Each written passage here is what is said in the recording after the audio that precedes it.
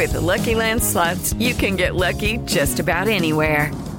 This is your captain speaking. We've got clear runway and the weather's fine, but we're just going to circle up here a while and get lucky.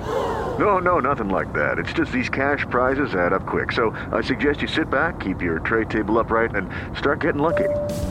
Play for free at LuckyLandSlots.com. Are you feeling lucky? No purchase necessary. Void where prohibited by law. 18 plus terms and conditions apply. See website for details.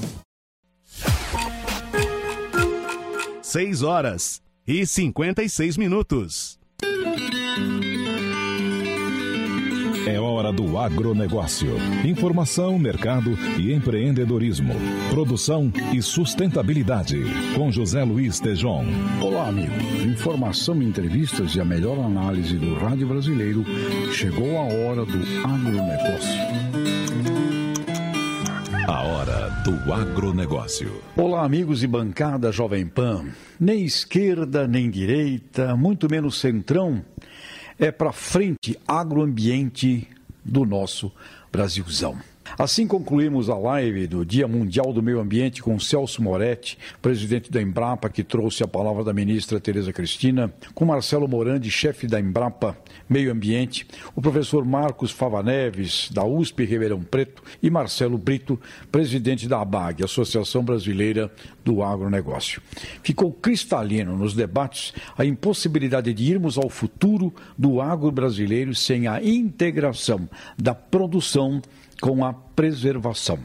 Os mercados consumidores não aceitarão produtos originados de locais que não integrem produção com preservação. A ilegalidade precisa ser combatida por todas as associações do agro ao lado do governo, como a Comissão da Amazônia, representada pelo vice-presidente Hamilton Mourão, também se propõe, afirmou Marcelo Brito, presidente da ABAG. Enquanto isso, lá no Nordeste, na Embrapa Território e Alimentos, João Veloso Silva, seu chefe-geral, em Alagoas, inicia um extraordinário trabalho de identificação de produtos agroalimentares, das culturas, dos biomas brasileiros. A hora do agronegócio.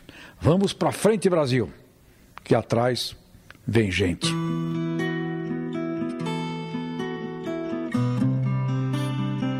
Ministro do Meio Ambiente Ricardo Salles revoga ato que permitia cancelar infrações ambientais e regularizar invasões da Mata Atlântica, com Renan Porto.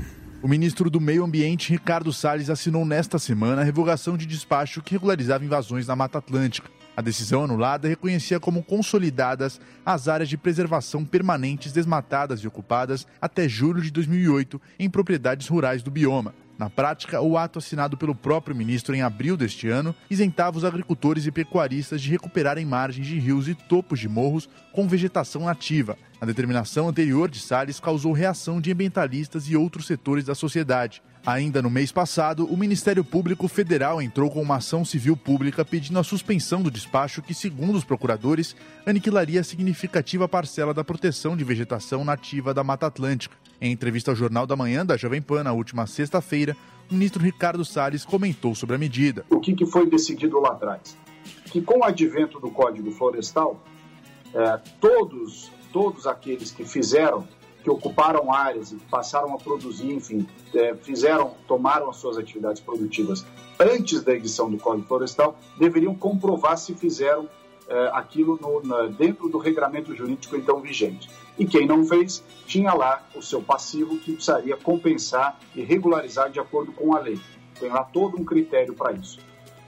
Qual foi a discussão jurídica que se estabeleceu? De 2012 em diante, aplicar o Código Florestal a todos os biomas do Brasil, inclusive na Mata Atlântica. O Código Florestal, no entendimento da Advocacia Geral da União, não excetuou nenhum bioma. O que acontece é que de 2012 a 2017, o Ministério do Meio Ambiente aplicou esse entendimento da AGU, da Advocacia Geral da União.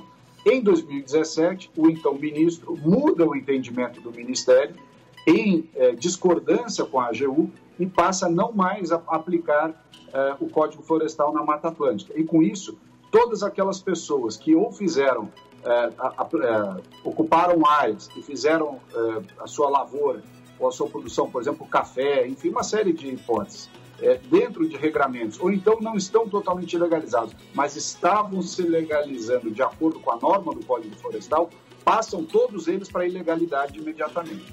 E aí, inclusive, o próprio programa de regularização ambiental não pode ser aplicado. Então, quer dizer, acaba sendo um desserviço à preservação ambiental. Desta forma, a Advocacia Geral da União muda o seu entendimento, agora em 2019, e diz essa autonomia de que foi tomada em 2017 não pode acontecer.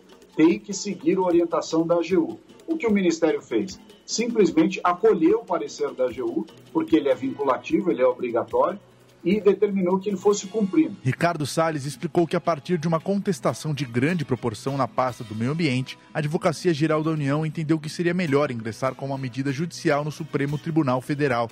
Com isso, o despacho pôde ser revogado. O diretor da Fundação SOS Mata Atlântica, Mário Mantovani, em entrevista a Denise Campos de Toledo, também falou sobre o despacho. Esse despacho do ministro, que não é lei, que não é decreto, não é nada, esse despacho dizia para não cumprir a lei da Mata Atlântica, principalmente com relação aos rios, com aquelas matas ciliares, com aquela mata que protege o rio, que evita erosão, que não faz o veneno ir para lá, coisas desse tipo. Então, é uma anistia que estava sendo dada a pedido de um grupo no Paraná, né, a Federação de Agricultura do Paraná, que mais uma vez tentou aplicar esse golpe, vamos dizer assim, na Mata Atlântica. Então, não deu certo daquela vez em 2015 e não deu agora. O que era em 2015 só para pequenos proprietários, agora valia para todo mundo. Mas o mais grave disso é que o ministro mostrou que tinha problemas, ele queria passar boiada, passar de baciada, como ele falou naquela reunião do dia 22, mostrando que era um ato de infralegal que para resolver um problema de uma conta que eles têm que pagar, mais uma conta eleitoral do que uma conta de meio ambiente. E depois comprovamos esses dados que nós estamos falando com o aumento do desmatamento nas mesmas regiões onde vinham se fazer os crimes. O Atlas da Mata Atlântica, que a gente já faz há 30 anos, mostrava que a partir daquele momento que o governo já indicava que não teria fiscalização, que teria anistia como essa que o ministro quis dar, aumentou, explodiu esse desmatamento nesses lugares. Na última sexta-feira, no dia em que se comemorou o Dia Mundial do Meio Ambiente, a Frente Parlamentar Ambientalista protocolou um pedido de impeachment do ministro Ricardo Salles. A Associação Brasileira dos Membros do Ministério Público de Meio Ambiente, partidos políticos e organizações não governamentais também entraram com 3 ações no STF e na Justiça Federal contra a política ambiental do Ministério do Meio Ambiente. Exportações de soja, açúcar e café disparam no mês de maio com o suporte da China. Diga Beatriz Manfredini. As exportações dos produtos citados dispararam em maio na comparação com o mesmo período do ano anterior, de acordo com dados do governo. O aumento foi impulsionado pelo alto patamar do dólar em relação ao real, além de firmes compras da China. De acordo com a Secretaria de Comércio Exterior, os embarques de soja do Brasil atingiram 15 milhões e 500 mil toneladas, ante 10 milhões no mesmo período do ano passado. Entretanto, os números ainda ficaram abaixo do recorde registrado em abril, quando as vendas externas permaneceram acima de 16 milhões de toneladas. A demanda chinesa pela oleaginosa, fornecida em sua maioria pelo Brasil e pelos Estados Unidos, tem contribuído para aumentar as vendas externas da commodity. Para ajudar, nesta semana, o governo chinês pediu às empresas estatais que suspendam a compra de soja americana por questões políticas. Em geral, a soja é processada na China e utilizada na alimentação dos suínos, em meio à recomposição de plantéis que foram dizimados pelo surto de peste suína africana no país desde o ano passado. A doença também contribuiu para aumentar as importações de carne da China e as vendas externas de proteína animal do Brasil. Já no caso do açúcar, Os embarques para a China somaram 2.700.000 toneladas em maio, ante 1.500.000 no mesmo período de 2019. As vendas externas de café verde atingiram cerca de 3.600.000 sacas de 60 quilos no mês passado, ante 3 milhões no ano anterior e alcançaram o maior nível desde dezembro de 2018. Na Jovem Pan, a hora do agronegócio, com José Luiz Tejon. 7h06. Aconteceu? Está aprovado. Votaram sim. Passam pelo microfone Jovem Pan. A polícia do Rio de Janeiro faz mais uma grande apreensão. A Venezuela sofreu um novo depois da polêmica gerada pelas críticas do presidente Jair Bolsonaro. Hoje eu falo de Washington, capital dos Estados Unidos. E a melhor análise, com um time de comentaristas que não deixa passar um detalhe. O governo vem estimulando a concorrência através da... Se o presidente não fosse o pai de Eduardo Bolsonaro... Eu acho que o Brasil fica com essa conversa, é muita lei e pouca vergonha. Na Jovem Pan, você ouve e entende a notícia com um time imbatível de comentaristas. A notícia que você quer saber. A notícia que você precisa saber. 24 horas com você. No seu rádio e na internet. Jovem Pan.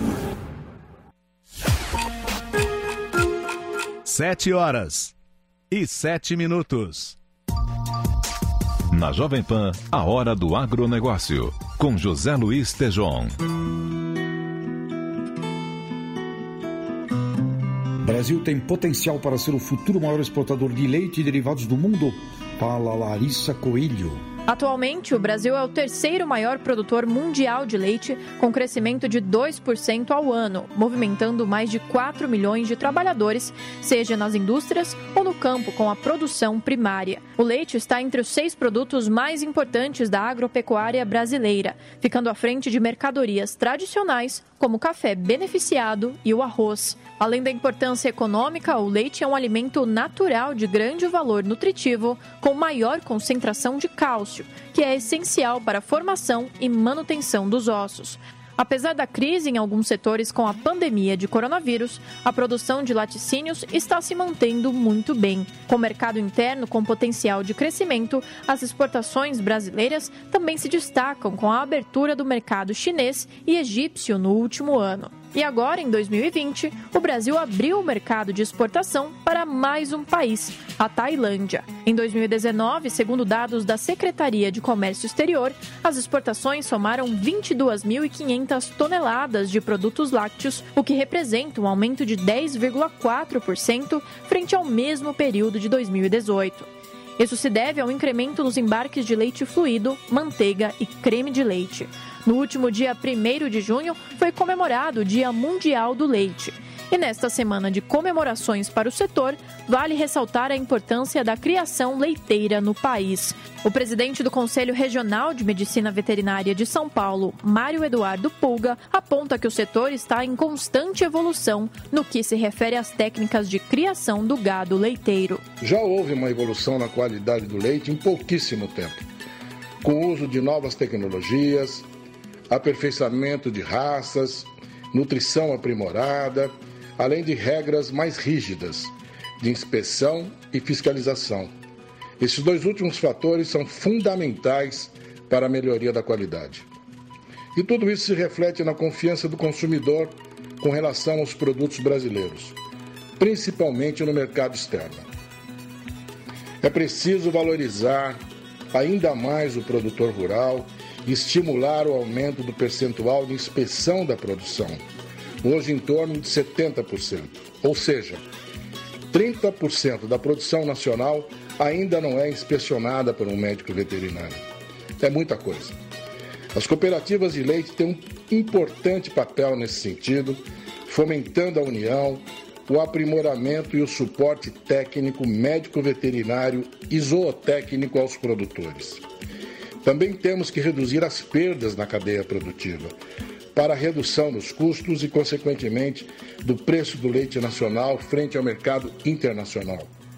Nesse contexto, Precisamos aumentar os investimentos em medicina veterinária preventiva e zootecnia de precisão, essenciais para que isso aconteça. De acordo com o médico veterinário, para que se haja um processo de ordenha segura, há alguns passos que precisam ser tomados pelo produtor. Uma ordenha higiênica e segura inclui desde a saúde do trabalhador e orientação das equipes até a sanidade animal, com controle da mastite e outras doenças como a brucelose, tuberculose, a febre aftosa, para a obtenção de um leite de qualidade. No Brasil, hoje, existem diversos métodos de manejo, variadas raças de gado leiteiro com características e produtividades diferentes. Por isso, que dizemos que alguns fatores como o manejo nutricional dos animais, o clima, a genética dos animais e a disponibilidade financeira do produtor são determinantes para a definição de um sistema de produção viável. Entre eles, nós temos o sistema extensivo, com a criação dos animais a pasto, o sistema semi-intensivo, com animais criados a pasto, mas que também recebe suplementação nutricional, e o intensivo, em que as vacas leiteiras são mantidas em confinamento, sendo alimentados no coxo. Embora seja essencial para crianças e adolescentes, é um erro pensar que o leite não é importante na fase adulta. Infelizmente, o brasileiro consome, em média, apenas 166 litros de leite por ano. Em 2020, entretanto, além do forte potencial de crescimento do mercado externo, espera-se também o crescimento do consumo interno de produtos lácteos e derivados. Embrapa oferece curso online gratuito sobre melhoramento na produção do leite. Beatriz Carapeto. A Embrapa Gado de Leite abriu inscrições nessa semana para uma nova turma do curso à distância sobre melhoramento genético e controle zootécnico para a produção de leite. O curso é gratuito e ficará disponível de 9 a 22 de junho. A capacitação tem o objetivo de informar a respeito das principais raças leiteiras do Brasil, do potencial de produção e exigências para cada uma delas. O conteúdo também detalha estratégias de cruzamento entre diferentes raças e quais as informações que são necessárias para anotar e fazer cálculos zootécnicos. De acordo com a Embrapa, o curso é recomendado para técnicos de assistência e extensão rural, produtores de leite, estudantes e profissionais que têm interesse na produção leiteira. As vagas foram limitadas para apenas 1.000 participantes e as inscrições se esgotaram em poucas horas. A capacitação tem uma carga horária total de 40 horas e será ministrada na plataforma digital da Embrapa Gado de Leite. Após o término, um certificado será emitido ao aluno que atingir os requisitos mínimos. Para quem se interessou no método de cursos, a Embrapa já anunciou que abrirá inscrições na próxima semana sobre módulos de silagem de milho. Mais informações estão disponíveis no site www.simpla.com.br. Em época de plantio, agricultores de Santa Catarina enfrentam dificuldades com as restrições pelo novo coronavírus. Nos fala Lene Jonsek. Pelo menos 3.000 trabalhadores vindos de outras regiões do país chegam a Santa Catarina nos meses de maio e junho para o plantio de algumas safras. Entre os cultivos está a cebola, que começou a receber pessoas para auxiliar na mão de obra do setor agrícola. A cidade de Ituporanga é responsável por 12% do abastecimento nacional do produto. São 90.000 toneladas anuais em 7.800 hectares plantados. Neste ano, a contratação de mão de obra para o plantio terá novas regras para evitar a propagação do coronavírus, com a chegada de trabalhadores que todos os anos vêm de outros estados. A preocupação é que eles possam trazer o vírus de locais que têm alto índice de contágio, como a região Nordeste, por exemplo. A partir de agora, a cidade tem normas mais rígidas, como um cadastro com o estado de saúde de cada empregado que atua nas propriedades rurais. A engenheira ambiental Sandra Loff Petri explica que ocorreu a implantação do cadastro individual do trabalhador temporário, do acompanhamento sanitário formulário, que é uma ficha que deve ser preenchida no ato da contratação pelo agricultor. Neste cadastro, o contratante deve preencher informações necessárias para o mapeamento das áreas em que estiverem prestando os serviços. Além disso, as informações devem servir para que o trabalhador tenha contato com a Secretaria de Saúde depois do preenchimento da ficha, onde agendará uma consulta médica para uma análise clínica para verificar possíveis sintomas gripais, febre ou tosse. Então a ideia é o quê? É a gente facilitar dentro da Secretaria da Saúde e da Agricultura essa busca por esse cadastro. Então, assim, há uma grande adesão dos agricultores buscando, dizendo, olha, dentro da minha propriedade, na próxima semana, vai vir 20 trabalhadores, 15, 10. Tem alguns também que já falaram que vão trabalhar com um número reduzido, até porque, assim, os trabalhadores temporários que vêm de outros estados, eles também estão receosos, os que realmente vêm para trabalhar, né? Eles estão receosos também de vir para cá, porque a notícia que se tem, né, é que o sul do Brasil também está com um número muito grande de infectados com Covid. Então, assim, as notícias que a gente tem, que eles têm são essas, e quando eles chegam aqui e se deparam com uma situação já de... Olha, a gente está com uma situação de prevenção, eles se sentem até um pouco mais à vontade, né, dentro do trabalho. Além das medidas preventivas sanitárias, a portaria na cidade de Ituporanga também impõe algumas obrigações ao empregador, como comunicar imediatamente a vigilância epidemiológica assim que houver suspeita de coronavírus, por exemplo. Também é necessário que os funcionários sejam constantemente orientados e lembrados sobre a importância do distanciamento, a higienização com álcool em gel, além das medidas já anunciadas pelo governo federal e aqui em Santa Catarina pelo governo do estado, que também discute a situação dos trabalhadores temporários. Aqui em Santa Catarina, as cidades que recebem trabalhadores de outras regiões do país também têm realizado barreiras itinerantes, com o intuito de fiscalizar os veículos de transporte de trabalhadores, o cumprimento das medidas de prevenção e combate ao coronavírus.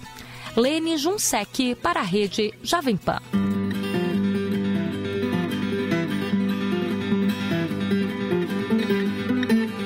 Inseminação artificial em tempo fixo cresce mais de 15% na pecuária.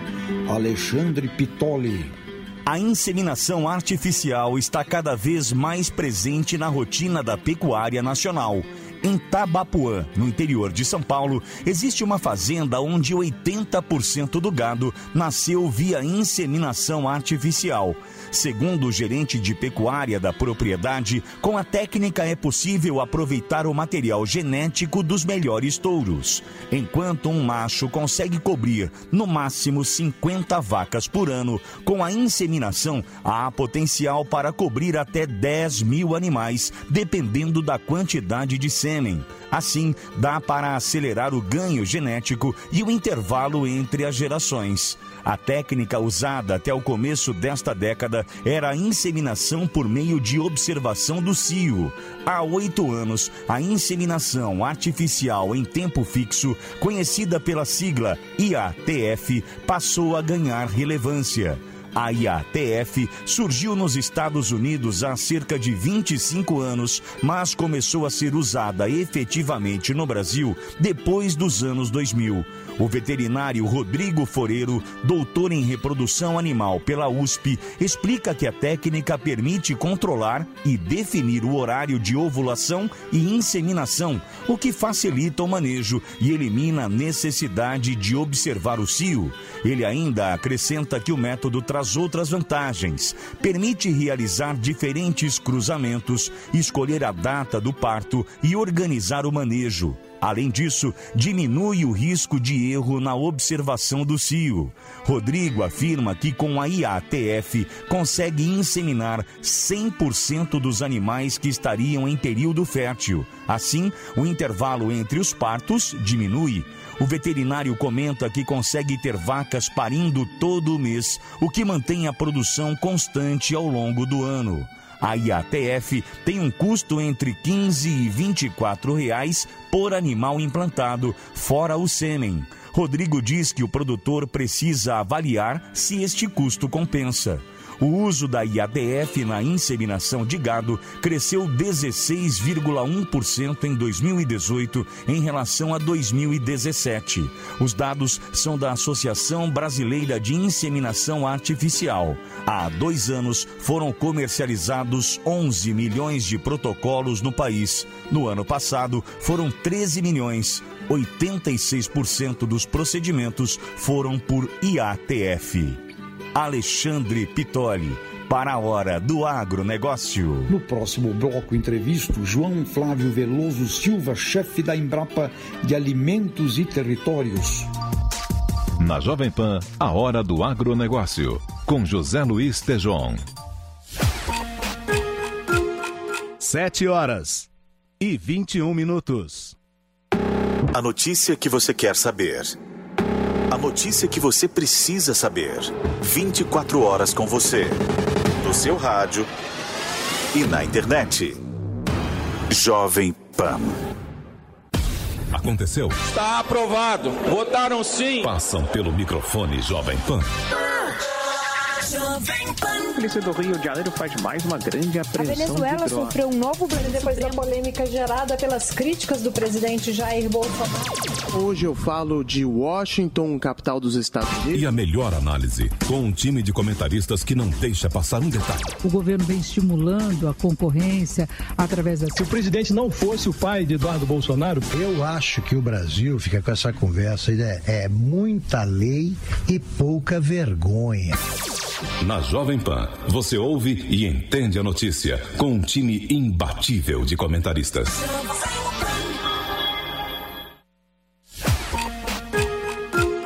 7h22. Na Jovem Pan, a Hora do Agronegócio, com José Luiz Tejon. Porteira aberta. João Flávio, chefe da Embrapa Alimentos e Territórios, conte para os nossos ouvintes da Jovem Pan o trabalho de valorização dos alimentos brasileiros dos nossos biomas. Esse projeto é uma parceria entre a Embrapa e o Sebrae e busca, então, identificar produtos diferenciados, como, por exemplo, os queijos coalhos, as farinhas, os produtos da mandioca, né, as cachaças.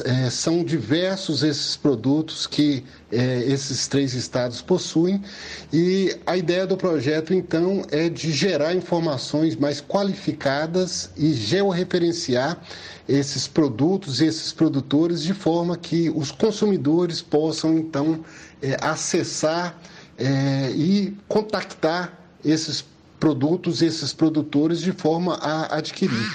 Há uma demanda enorme dos consumidores sobre a história desses produtos brasileiros, e a ideia, então, desse projeto é gerar uma plataforma digital de forma que a gente possa, então, conectar os produtores aos consumidores. O projeto deve finalizar no início de 2022, quando vai ser possível, então, disponibilizar aos interessados e aos consumidores, então, informações georreferenciadas sobre esses produtos desses 3 estados. A gente espera aí que a gente consiga mapear uma grande quantidade de produtos. Nós temos aí um censo que irá a campo para poder coletar essas informações, mas certamente nós teremos aí produtos espetaculares, muito interessantes e associados aí à nossa história, à história de formação do povo brasileiro. Nós temos aí produtos espetaculares como os queijos, as farinhas, os doces, enfim, uma quantidade muito interessante de produtos. A ideia do projeto, então, é jogar uma luz sobre esses produtos, inicialmente desses 3 estados, né, de forma que os consumidores possam ter acesso a essas informações e a gente apoiar aí um grande número de pequenos negócios que há no Brasil, e essa conexão, então, da agricultura com o turismo de experiência, que é uma área que cresce muito. Então é isso, colegas da Jovem Pan, amigo Tejon, a ideia então é a gente estar disponibilizando e buscando novas oportunidades, novas formas de agregação de valor aos produtos alimentares brasileiros, que nós temos certeza são muitos e são muito interessantes. Um grande abraço a você, Tejon, e amigos da Jovem Pan. No agronegócio, a sacada final. Nem esquerda, nem direita, nem centrão, agora é para frente, agroambiente do nosso Brasilzão. Assim, encerramos nesta semana o debate ocorrido na Embrapa Meio Ambiente, aberto por Celso Moretti, presidente da Embrapa, e conduzido por Marcelo Morandi, chefe da Embrapa Meio Ambiente.